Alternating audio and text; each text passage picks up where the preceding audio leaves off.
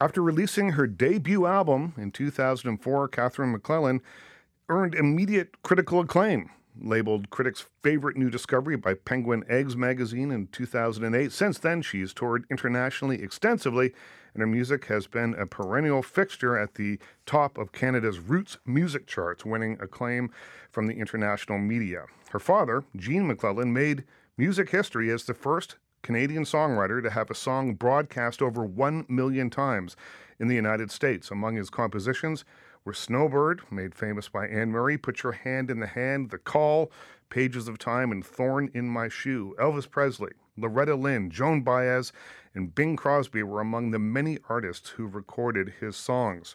A new documentary, The Song and the Sorrow, about Gene, his suicide in 1995, and how Catherine became ready to confront the hurtful mystery of her absent parent and embrace his musical legacy, is playing at the Rendezvous with Madness Festival in Toronto. And we'll give you all the details as to how you can see that. And I'm sure that people will have the opportunity to see this streaming and all sorts of other ways too. So we'll make sure you have all that information by the end. Nice to see you, Catherine. Nice to be here. Thanks. So you begin the film with a quiet reminiscence of finding your father's body. And it is a shocking but very compelling way to begin the documentary. You're only 14 years old when it happened, and you say that for many years you were not able to think about it. What has changed? Well, it's been a long time, I guess. Yeah. It's been over 20 years, and I have a daughter myself, and early on in my early 20s, I started having thoughts of, I had depression, anxiety. I still do. But I started to realize just how much I was like my dad in some ways. And that kind of terrified me, to think that, I could end up the same way that he did. And I just started to confront my own demons. And then ultimately, to do that, I had to confront my past and, what happened with my dad. You say that you were angry for a long time. What changed in that way? Like, you say that the process of grief is still happening. I guess that's what it was in the film. Are you still angry? No. No? It's weird. I don't know. Well, it's a complicated thing, right? It is, yeah. And I think anger is definitely part of the grieving process. Mm-hmm. So for some people, it doesn't take very long. Some people, it takes a very long time.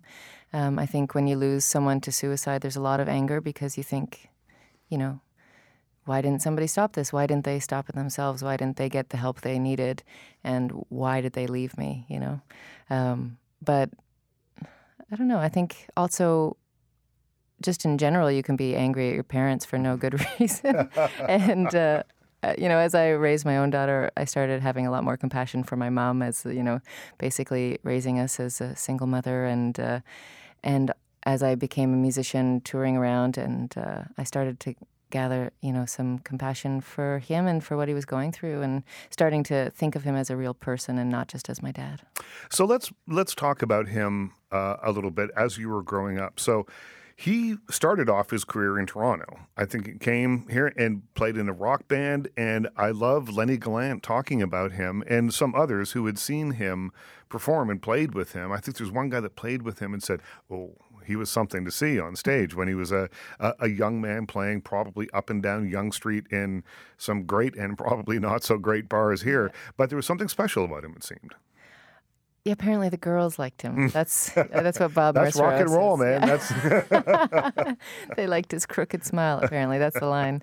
Anyway, he played in one of Canada's first rock and roll bands here in the 50s, and ended up, Robbie Robertson was in that band while he was still in it, and they actually left the Consoles to start their own band called the Suedes, and then, Robbie went off with Ronnie Hawkins, and that whole thing happened. It was just a very short period of time, just a few years there, where he was really digging rock and roll and really enjoying it. And but there was something about it that he didn't like, and that was, I think he started realizing he didn't enjoy the attention of being on stage. Mm-hmm. He loved the music part. But so he kind of ran away from it a bit and went to Bible college. That was the next thing. So he was always jumping from one thing to another, and often in extremes. which is something, as you say, often the film kind of covers a lot of this along the way. And the movie is called The Song and the Sorrow.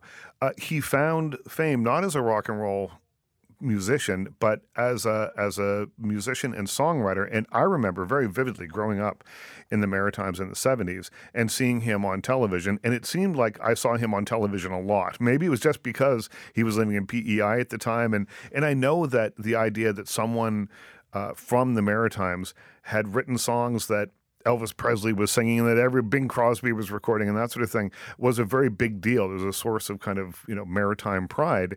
But he was distinctive looking. He wore an eye patch frequently, not always, sometimes glasses, but always an eye patch that I remember, and sang these kind of beautiful songs that weren't exactly rock and roll. They were. How would you describe them? I think most of them I would probably describe as folk songs now, but they were actually pop songs in the day, which is, I find really funny, like that Snowbird was a massive hit. Yeah. It's really it's a folk song. It's interesting. But, I love the eye patch. You know what? I do too. And so, and why? Why do you love the eye patch? I kind of love the story that goes with it because my dad was pretty sick as a kid. He had polio and had blue baby syndrome. So he had this lazy eye, which I think was from the polio. And so when he finally got his big break was to play on the Don Messer show, and they were super pumped. And Don Messer realized he didn't like the look of the lazy eye. He didn't think it was fit for television. Really? So they took him into makeup, cut out that a piece of velvet, and gave him the eye patch. Is that true? I had no idea. Yeah, so it wasn't which is the additional thing that's funny about the eye patch. So he hated it. And, by the second record he put out in 1976, he wasn't wearing it anymore. Right. But he wore it for a long time. And it covered up his good eye. Like, he had one good eye, one not so great eye. So he couldn't really see when he was wearing it. And if you see him on that clip from when he was playing the Don Messer show with his buddy Blair Doucette. And so Blair is standing beside him on the side that the eye patch is. So Gene can't see Blair, but also Blair is deaf in that ear, so he can't really hear Gene. So I see them kind of smirking in that clip, and it's pretty funny. This just sounds like bad planning all around on everyone's behalf. It's television. Yeah, it's television in the 60s, I guess, in the 60s and early 70s.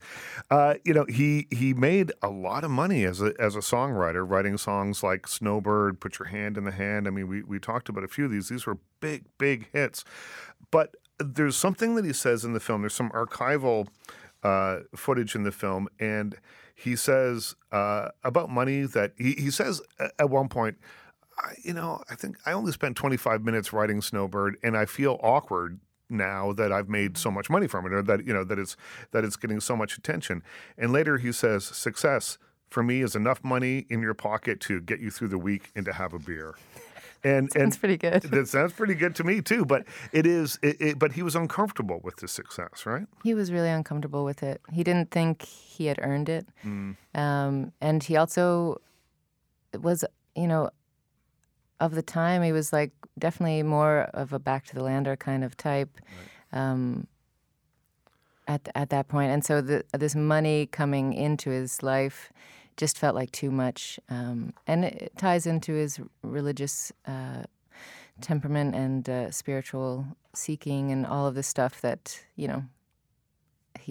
shouldn't have this all, and I don't know. It's a very complicated thing, but he certainly was uncomfortable with money. Yeah, but but that money gave him the opportunity to be home a lot, though.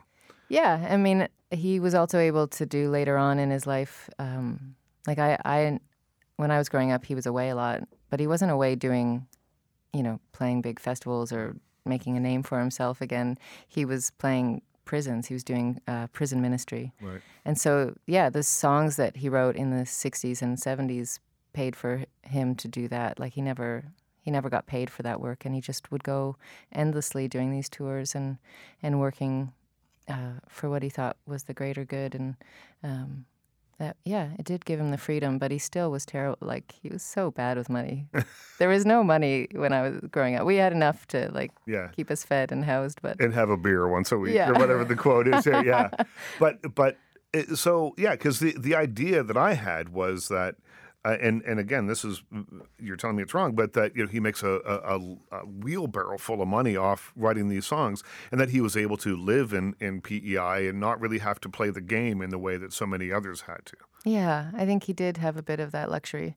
I've been doing this show of my dad's music, and so I meet a lot of people coming that knew him back in the day, and I recently met his old accountant.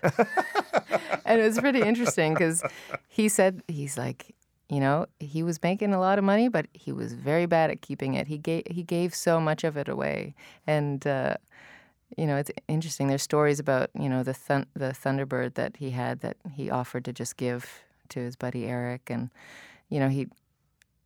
it's like he just wanted it all to be gone. Yeah. There's something, I guess, and we'll talk about this in the next segment, I guess that is part and parcel of his depression, perhaps, and part and parcel of his mindset, was that, he felt that he wasn't good enough somehow, even though he's, for a while dominating the charts, writing songs that everybody knows. Yeah, it's very... it's very Gene, that's for sure. It's very Gene. When we come back, we're going to continue the conversation with Catherine McClelland. So the documentary is called The Song and the Sorrow, and it's going to play on October 10th, which is World Mental Health Day, as part of Rendezvous with Madness. And, it's a short documentary that packs so much punch. And you'll recognize some of the music, like this song.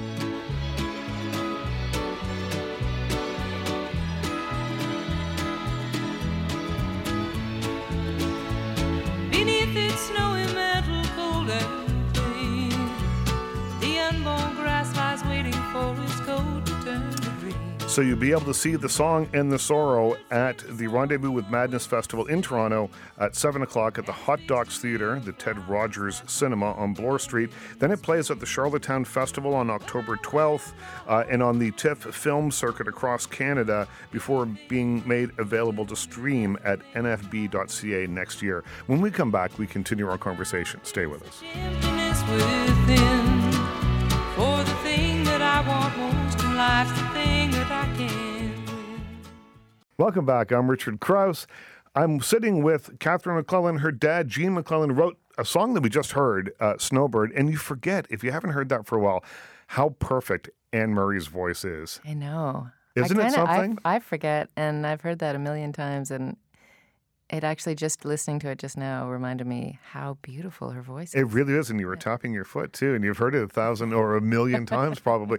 But I remember growing up in Nova Scotia and going to see her at a Stedman store. She was signing LPs, and I went and got my parents one. I saved up, and she was in her bare feet, which was her thing back then. That was one of her I don't know, part of her stage persona, and she autographed records at the Stedmans all afternoon for a giant lineup. I think everyone in Liverpool, Nova Scotia went to see her because, again, she was from the Maritimes and people were very excited to see her. But we're talking about your dad, Gene.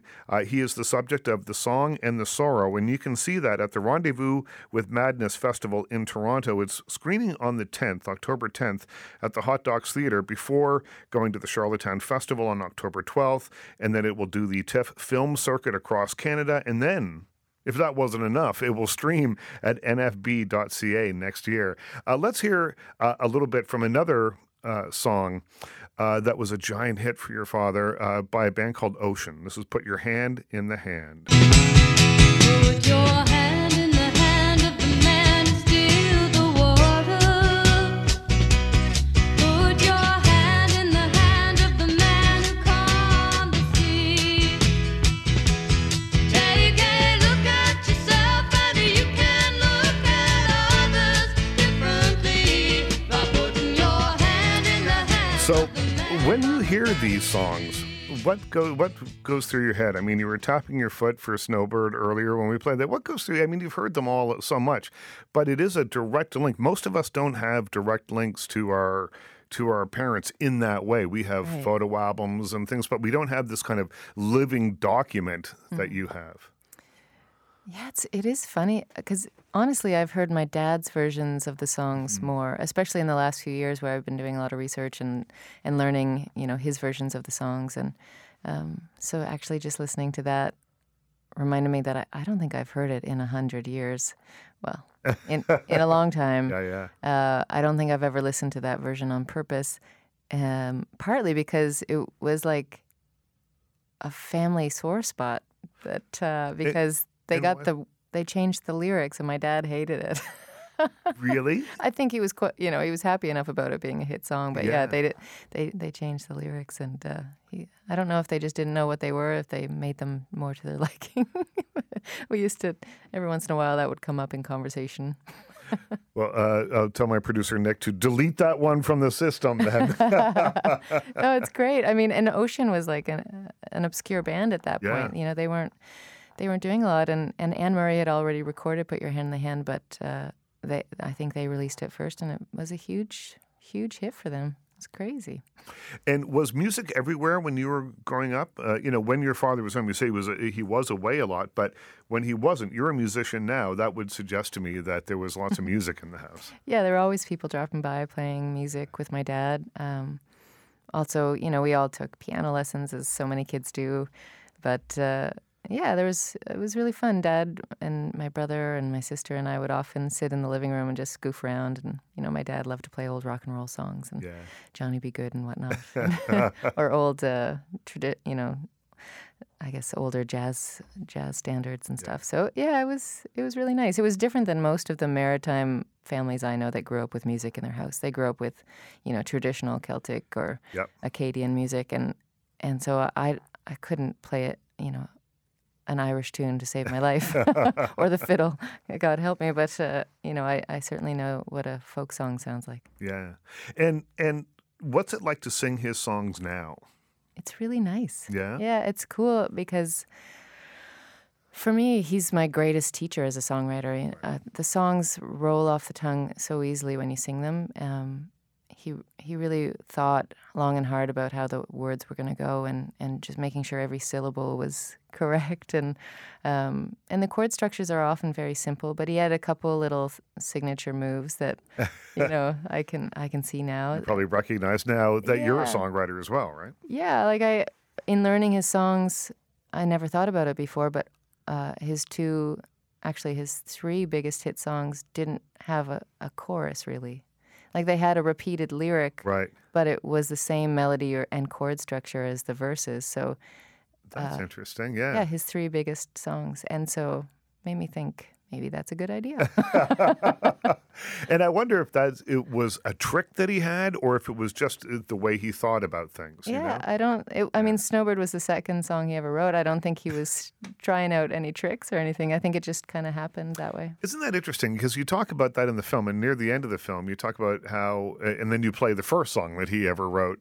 We hear a little bit of that, but that Snowbird went on to have such critical acclaim, being only the second song that he ever written, and maybe that's what it is. Maybe it was too easy, or it felt too easy for him. Yeah. But of course, it's the culmination of a lifetime of experience that leads up to that. Yeah, exactly. Yeah, he had been living already and living deeply and really searching around, and it wasn't. Yeah, it was not exactly an easy task. His youth and his life growing up.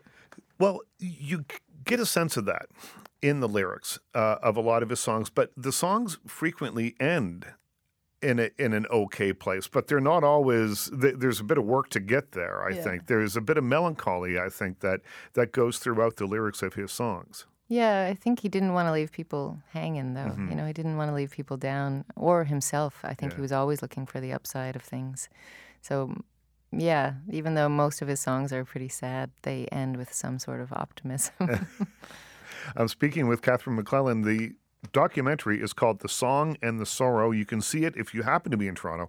You can see it at the Rendezvous with Madness festival that's happening on October 10th, and that is a World Mental Health Day. But you'll have lots of chances. This show runs across the country. You'll have lots of chances to see it at the TIFF film circuit across Canada later this year and into next year. It'll pop up at the Charlottetown Festival on October 12th. Lots of chances to see The Song and the Sorrow. And when we come back, we continue our conversation with Catherine. Stay with us. My guest in studio is Catherine McClelland. Her dad, Gene, was a songwriter. He was a singer, someone that I grew up very much listening to. Snowbird, Put Your Hand in the Hand, lots of other songs recorded by Elvis Presley and Bing Crosby. Did he ever talk about that stuff? Did he ever say, like, look, check it out, Elvis, my name on an Elvis record? Never. Never? My mom was really proud of him, though. Yeah. And, she had that gold vinyl that Elvis put out with all the Canadian songs. Yeah, yeah. It was really cool to see two of my dad's songs on that record, along with Gordon Lightfoot and Bruce Cockburn and tons of great Canadian songwriters. It was so cool to think Elvis Yeah. had recorded my dad's songs. Well, and your dad started off in the 50s as a rock and roller. It must have, in the back of his head somewhere, Yeah. it must have been a bit of a tingle. That must have felt pretty good. But no, he never talked about that stuff. The film is called The Song and the Sorrow. You can see it at the Rendezvous with Madness Festival. It will play across the country on the TIFF film circuit later this year and into next year. And then eventually you'll be able to see it at nfb.ca. You can stream it. And it is the story of dealing with the aftermath of your father's suicide and coming to grips with it. And for a long time, it was something that you just didn't talk about. And did you just buried it? I guess that's what you do, right? Yeah, I guess we just moved on as a family, all individually and almost as a group. We really didn't talk about it a lot. I think part of that is that, if he had died in a car accident or died of cancer, people are much more apt to talk to you about it. I mean, death is always something people don't really want to deal with anyway, but when it comes to mental illness and suicide, there's a very big stigma around it, even still, but it was much greater in my dad's time. And so I think that was part of it. When he died, people didn't want to talk to us about it because it was scary. And your mother didn't really talk to you, but she had an inkling as to, probably more than an inkling, but back in 1995 when this happened and in the years before that, people didn't really talk about this as much as they did now. That's, he's not having a good day. It's, leave your dad alone today kind of situation, rather than discuss openly and frankly what's going on. Yeah, and because my dad didn't really discuss it open and frankly, we couldn't either, So he was non-diagnosed? He was diagnosed as depressed, but post-mortem diagnosed as bipolar. They started to realize they had missed some of the things because he was definitely more on the depressive scale of the bipolar thing. But you can see in all of the, in all the things he did, there's a very big manic side. It just showed itself differently. He wasn't the guy trying to fly off a roof. He was, but it's very interesting. Well, you talk about at one point in the film where he says, where you say he would buy one jacket, and if he didn't love the jacket, he wouldn't take it back. He'd just go buy 6 more. And all of a sudden he'd have 7 jackets.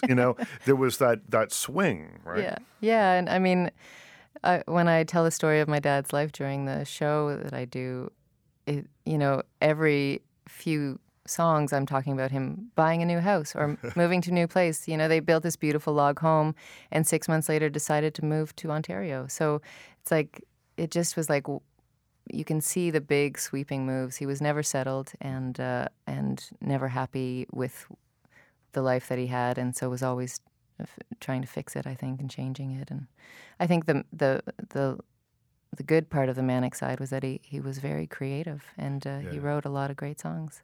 He sure did.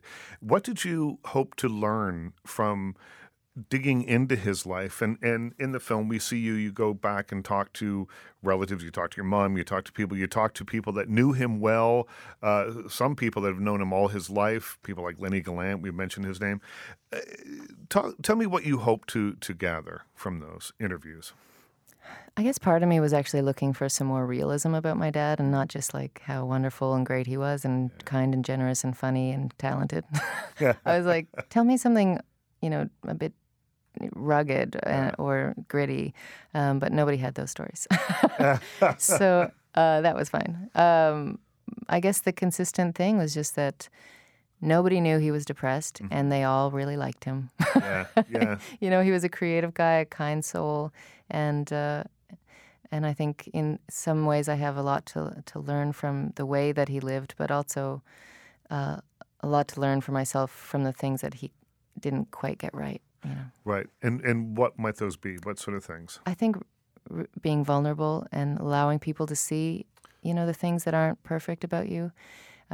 He definitely, I was raised, as many kids were, to be seen, not heard. He was very traditional in a lot of ways. He was also, a product of the 60s and 70s, but he grew up, he was born in 1938, so he was very traditional in a lot of ways.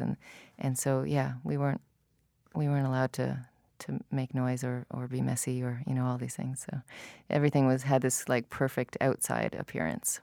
And perhaps that was a way of coping. If it's perfect, if it appears perfect, then maybe it will be someday. I think so. I know even when I get depressed, if I have to go out into the world, you can kind of just put on this face that is, because you just have to cope. That's all there is to it. And you don't want to bring people down, but you'd think your closest friends would know what's really going on. And when did you come to understand that you had the same strain of depression that your father did? I don't know. I mean, I guess it's not something you go, oh, one day you just say, look, this just happened and I understand everything now. It's not like that, I suppose. Right? No, it's a kind of slow unraveling. And I just, it kind of situational. Sometimes, deeper depressions would come because of, a good breakup or, lack of money, all kinds of stuff. And I think it's just it's a part of my life that I'm learning to cope with. Yeah. And this film, I perhaps, is one of those ways to look back and be introspective and look back at your family life. That is part of I don't know if it's healing, but it's part of the process. It is. Yeah, it was healing in some ways in that I was able to kind of let go of it, to say, okay, I've looked really closely at that. I've taken in what I need, and now I can let it be my past. I can look back at the good things and remember that and learn what I can from the hard things, but try to live my journey now. And I think I did have to kind of dig some of that up to go forward. Yeah. I mean, everything is a process. There's nothing that's easy about it. Yeah. And that's the funny thing about, I don't know, growing up, getting older, doing whatever it is that you do, however you want to put it, is that, it isn't that easy. Yeah. Yeah. Everybody's on their own journey. Everybody has a story that was worthy of a stage, I think. I think so. I think so. Amanda Marshall had a song, everyone's got a story that'll break your heart. Yeah. And it's a line, I don't remember how the song goes, but I remember that line. It stays with me, Yeah, it's true. I'm in conversation with Catherine McClelland. The Song and the Sorrow is the film. It's playing at the Rendezvous with Madness Festival in Toronto. You can see it across the country in the coming months. When we come back, we're going to talk about a show that you're doing all about your dad, Gene McClelland. Stay with us. The film is called The Song and the Sorrow. Catherine McClelland is my guest, talking about her dad, Gene. He was a fixture on my television when I was growing up, playing his own songs. If it wasn't him playing those songs, it was Anne Murray singing Snowbird. It was Ocean singing Put Your Hand in the Hand. It was Elvis Presley. It was Bing Crosby. It was Loretta Lynn. So many people recorded your father's songs. And now you are a musician and an acclaimed musician. Is that, I guess it's impossible to know, but would he have wanted you to follow in those footsteps? I don't know. I don't want my daughter to become a musician. I wanted to do something practical.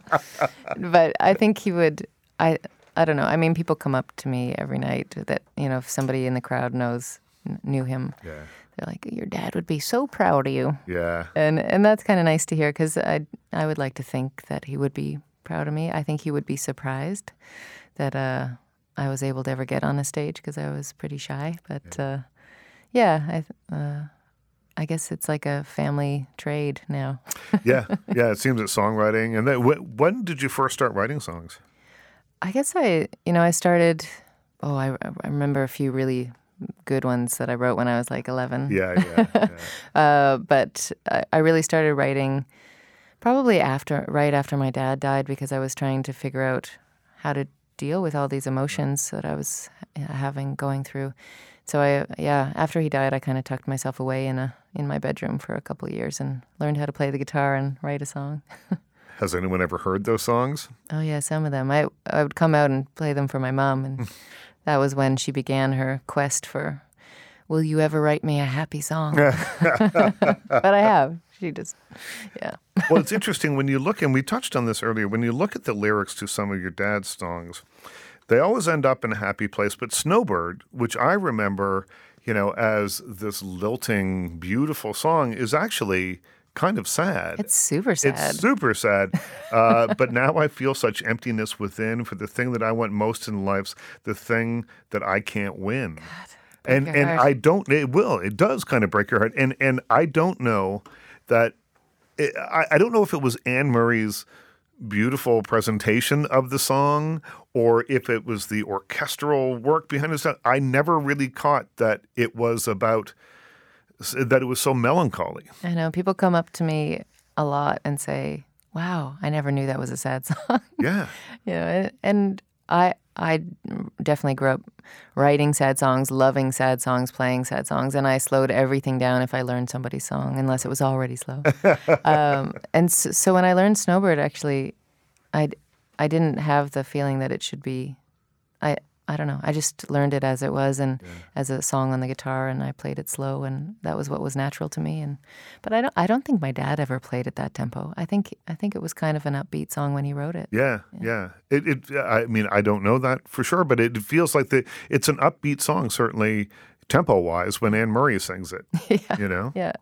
Yeah, and my dad's versions too. But it's well, listen to if you want to hear a perfect example of a song that changes completely when you slow it down a little bit. Listen to Dolly Parton's Jolene, slowed down, and you can find it on YouTube. And it's really good. Cool. It's really good. Yeah, I want to hear that. Yeah. They've taken the original song and just changed it up a little bit. So you are doing a stage show. Now you've recorded an album of your father's songs, and you are doing a stage show about him. Tell me a little bit about kind of living in that skin, and doing that, because the film is one thing. Here it is, done. It'll be on TV. It'll stream on the nfb.ca. Well, people will see it, but I'm now done with that. I've done it. This is something that you live over and over. Yeah, it's been ongoing. And the film also, I just showed up. I didn't make the movie. But you're in. You're in. I just kind of showed up and I talked. Whereas, the stage show and the album was. It was really fun because I got to learn my dad's songs in this more intimate way. And then the show itself, I wrote it with a couple friends of mine, Bob Mercereau, who's actually writing a biography on my dad. So he had done all of this research already, stuff that I never knew.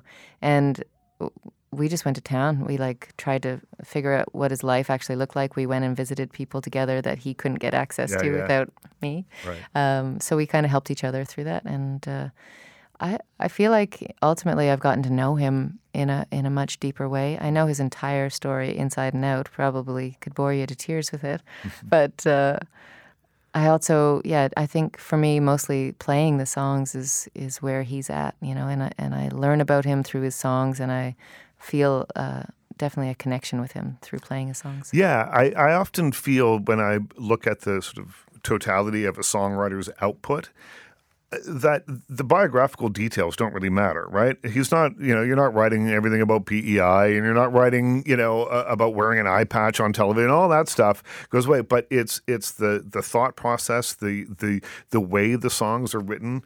Really interesting that you said his three biggest hits don't really have choruses. That suggests a bit of a rebellious streak to me, and something that was a little different. Always looking for something from a different angle than everybody else, and that's where you learn. Mm-hmm. I think that's where you learn the real deal. Yeah, who he was. Yeah, and even songs like "Put Your Hand in the Hand," I can kind of see part of his, tendencies to one, not feel worthy, but also to continue trying to show up every day and be the best person that you can be. And that's a lot. If everybody did that, that'd be great.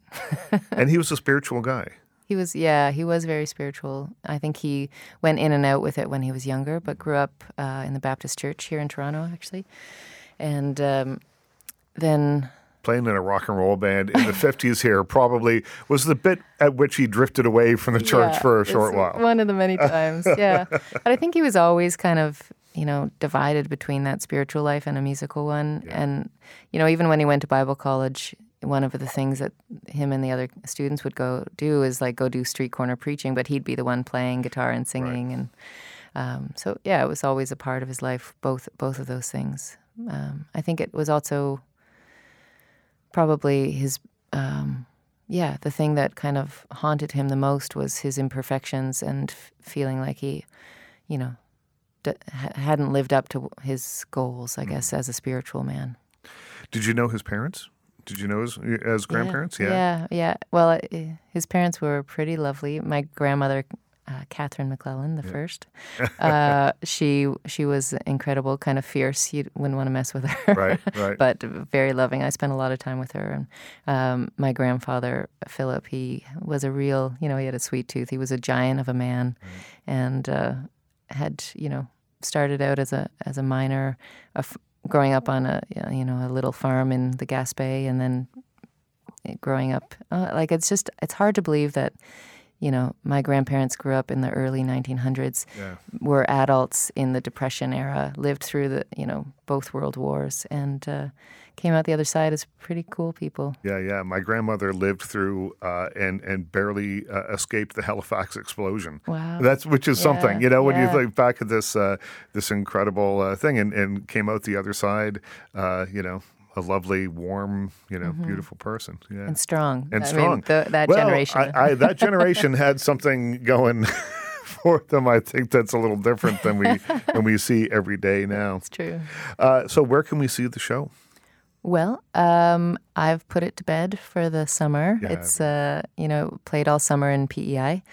And we have some dates in the Maritimes in the spring, in April. But that's all I have planned right now.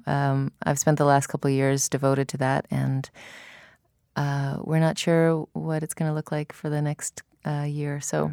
But I'll let you know. Yep.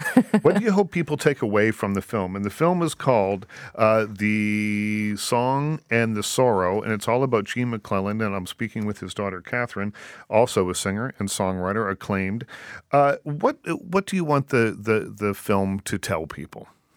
Ultimately, I think I just want people to walk away feeling maybe like they are allowed to talk about mental health, and that they're allowed to support people going through it. And, the goal is to reduce the stigma and, normalize it in a way. It's like everybody's going through it. Everybody's affected by mental health issues, whether it's them personally or someone in their family or a close friend. Nobody is untouched. And so if, for us to be talking about it more can only do good. It can help people find the help that they need, and hopefully, fewer people have to lose people they love to suicide. There has been a sea change recently in the last number of years. It's still not enough, I don't think, but there has been a sea change in that people are more willing to seek help. They are more willing to ignore the stigma or not worry about coming out and saying, yeah, I'm depressed, or I have a mental illness that I need help with. Yeah, it's amazing. It's wonderful. There's lots of things changing right now, and there's lots of scary things happening in the world right now, but there's also some really beautiful things happening, and so that's I'll do what we can. This is what I can do. Do you have a favorite song of your father's? I love lots of them. I think one of my favorites is Lonesome River, because it is such a beautiful, haunting song, and it doesn't resolve in an answer. It just continues questioning. Lonesome River, where are you taking me, kind of thing, and it's a really nice song. Do you remember him writing songs? Oh yeah, he was around the house all the time, pen, paper, guitar, in the living room, at the kitchen table. I'd wake up in the middle of the night, come down, he'd be writing. When he was writing all the time. Yeah. And he also was a big editor. He spent I don't think he was in the early days. I think it came easier, quicker. But yeah, when I was growing up, he spent a lot of time just perfecting each syllable. And so I learned a lot, I think, from him just about the work ethic of being a songwriter. Catherine, thank you so much for this. Thank you. Here is Catherine's version of one of her father's best-known song, Snowbird. Beneath its snowy mantle, cold and clean, the unborn grass lies waiting for its coat to turn to green. Thank you for listening in. My thanks to Nick Mariano on the board, and we'll talk again next week.